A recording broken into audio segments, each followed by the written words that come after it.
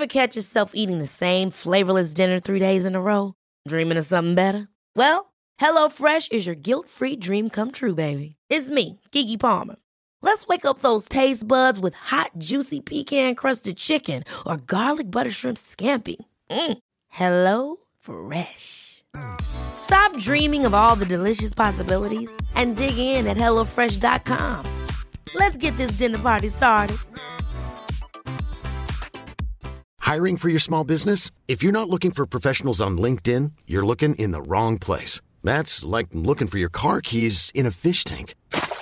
LinkedIn helps you hire professionals you can't find anywhere else, even those who aren't actively searching for a new job but might be open to the perfect role. In a given month, over 70% of LinkedIn users don't even visit other leading job sites. So start looking in the right place. With LinkedIn, you can hire professionals like a professional. Post your free job on linkedin.com/people today. Quality sleep is essential. That's why the Sleep Number Smart Bed is designed for your ever-evolving sleep needs. Need a bed that's firmer or softer on either side? Helps you sleep at a comfortable temperature? Sleep Number Smart Beds let you individualize your comfort, so you sleep better together. J.D. Power ranks Sleep Number number 1 in customer satisfaction with mattresses purchased in-store. And now, save 50% on the Sleep Number Limited Edition Smart Bed for a limited time. For J.D. Power 2023 award information, visit jdpower.com/awards. Only at a Sleep Number store or sleepnumber.com. You're really gonna go for the third relapse of the day, Jeffrey? The third relapse?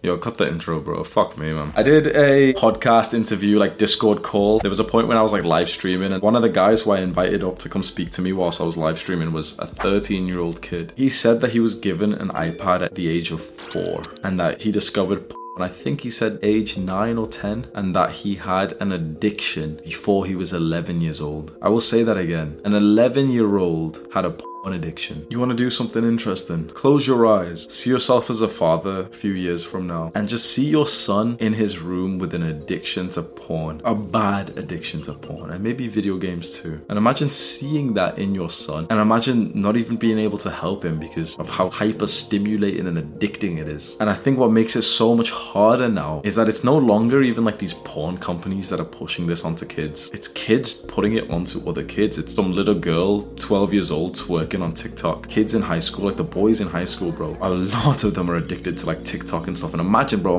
literally if you see this like generation of high school boys on TikTok, literally seeing their generation of girls showing their bodies sexually. And when you think about the age of the girls who are going viral on TikTok, that's when it gets really fucked. Bro, I remember the day that I got into NoFap. Like I knew about it for a little while, but I was age 17, I'm 25 now. I knew about it for a while, people talking about it online. Oh, day 19, you'll be able to levitate and shit, right? You know, I tried it here and there, 1 day, 2 day relapse, whatever, I don't really care, yeah, whatever. I remember the day that I took it seriously, bro. I woke up, and this was somewhat of like a habit for me. I'd wake up and just grab my phone and just go on like Reddit and Instagram and stuff, and fapped once. Cleaned up, stayed in bed, lying down, just scrolled more and more and more. Click on some more porn. On Instagram, you see ass, or on Reddit, there's like a sexual post or some shit. Even talking about this, fuck, I don't want to take you out this story, but even just describing the story to you and, you know, just describing, oh, on Reddit, there's like a sexual thing. I promise you, I literally just had like a little bit of a desire to go and watch porn right now. Years after I've watched that shit. The second time, still I haven't left the bed yet. It's the second time, fap. I remember the third time was when I went onto Pornhub and watched like this video of like this blonde girl getting railed. And how fucked is that as well? You know, like seeing a sexual picture, it's like, it's still not good for you and stuff, but you know, of like a girl, or seeing like some video of her twerking or some shit, yeah, fine. But like actual porn where you see like a man fuck a woman and you're like the little monkey in the corner just jacking off to that. What does that do to your brain and your beliefs? Just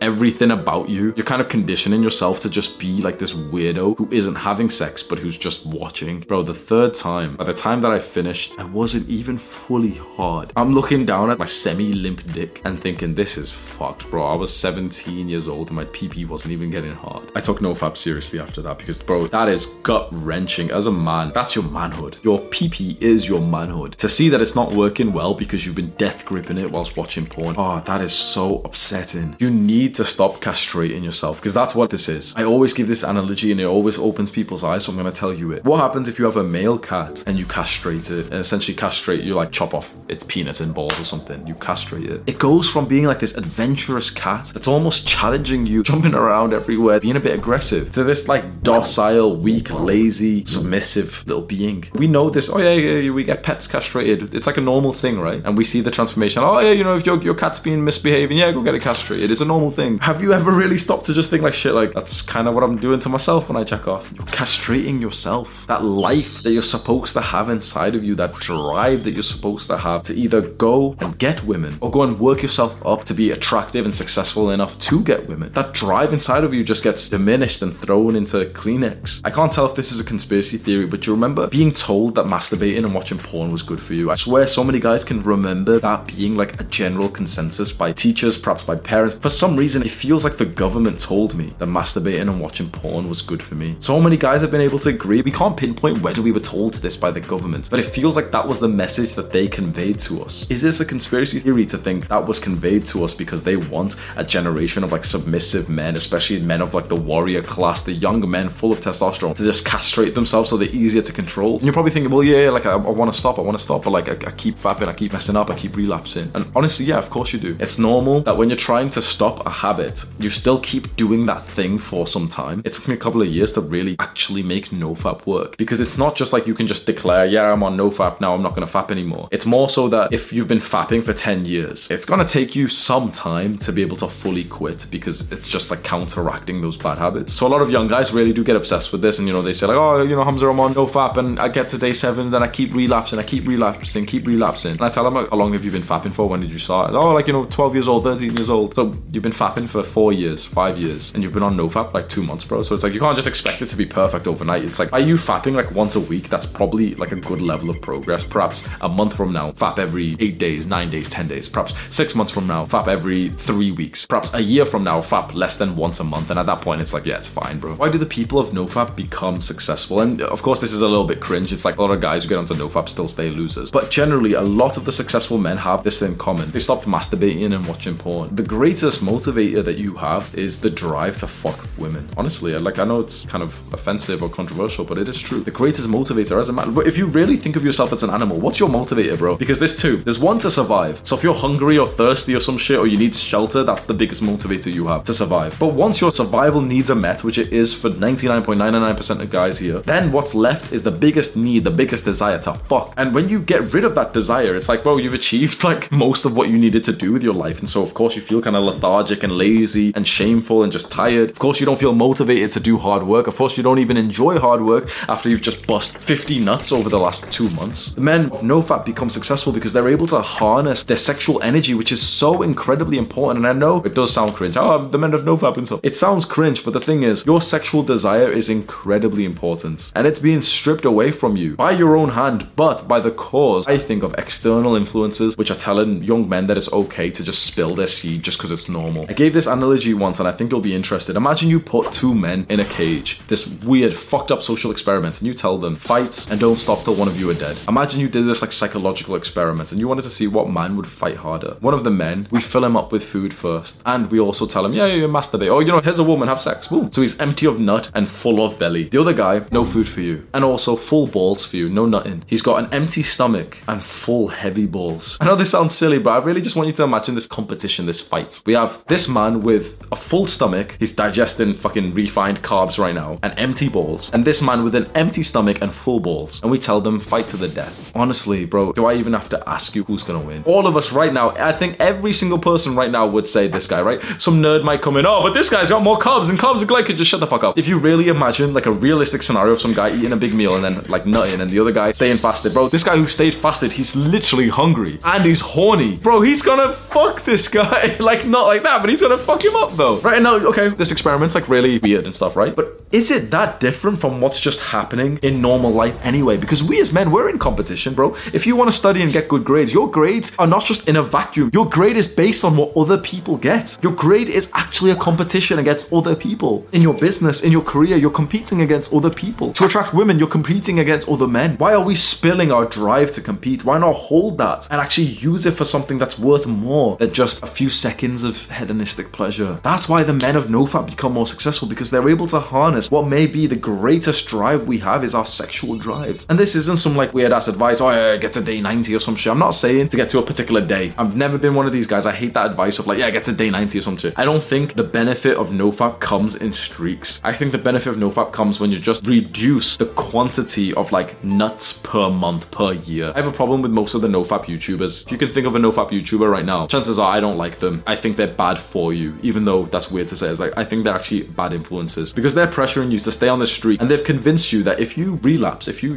mess up the streak, you lose all the benefits and you have to start again. Bro, that sounds fucked up to me, because imagine a fitness channel telling a fat guy of all these benefits that he could get if he gets onto exercise, and then tells him like, oh yeah, by the way, like if you mess up your streak and you miss one workout, all of the benefits reset. Imagine telling a fat guy that he has to go to the gym every single day, and if he misses one day, all of the benefits reset. That is inhumane, and that's what these NoFap YouTubers do to you, and they convince you that you need to be on a streak. You don't need to be on a streak. You just need to reduce how often you fap per month, per 6 months, per 3 months, per week. Keep your balls full, bro, like nice and heavy.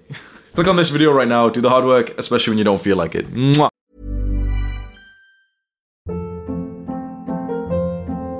Hold up. What was that? Boring. No flavor. That was as bad as those leftovers you ate all week. Keke Palmer here, and it's time to say hello to something fresh and guilt-free. Hello Fresh. Jazz up dinner with pecan-crusted chicken or garlic butter shrimp scampi. Now that's music to my mouth. Hello Fresh. Let's get this dinner party started. Discover all the delicious possibilities at hellofresh.com. Planning for your next trip? Elevate your travel style with Quince. Quince has all the jet-setting essentials you'll want for your next getaway, like European linen, premium luggage options, buttery soft Italian leather bags, and so much more. And is all priced at 50 to 80% less than similar brands. Plus, Quince only works with factories that use safe and ethical manufacturing practices. Pack your bags with high-quality essentials you'll be wearing for vacations to come with Quince. Go to quince.com/pack for free shipping and 365-day returns. Mom deserves the best, and there's no better place to shop for Mother's Day than Whole Foods Market. They're your destination for unbeatable savings, from premium gifts to show-stopping flowers and irresistible desserts. Start by saving 33% with Prime on all body care and candles. Then get a 15-stem bunch of tulips for just $9.99 each with Prime. Round out Mom's menu with festive rosé, irresistible berry chantilly cake, and more special treats. Come celebrate Mother's Day at Whole Foods Market.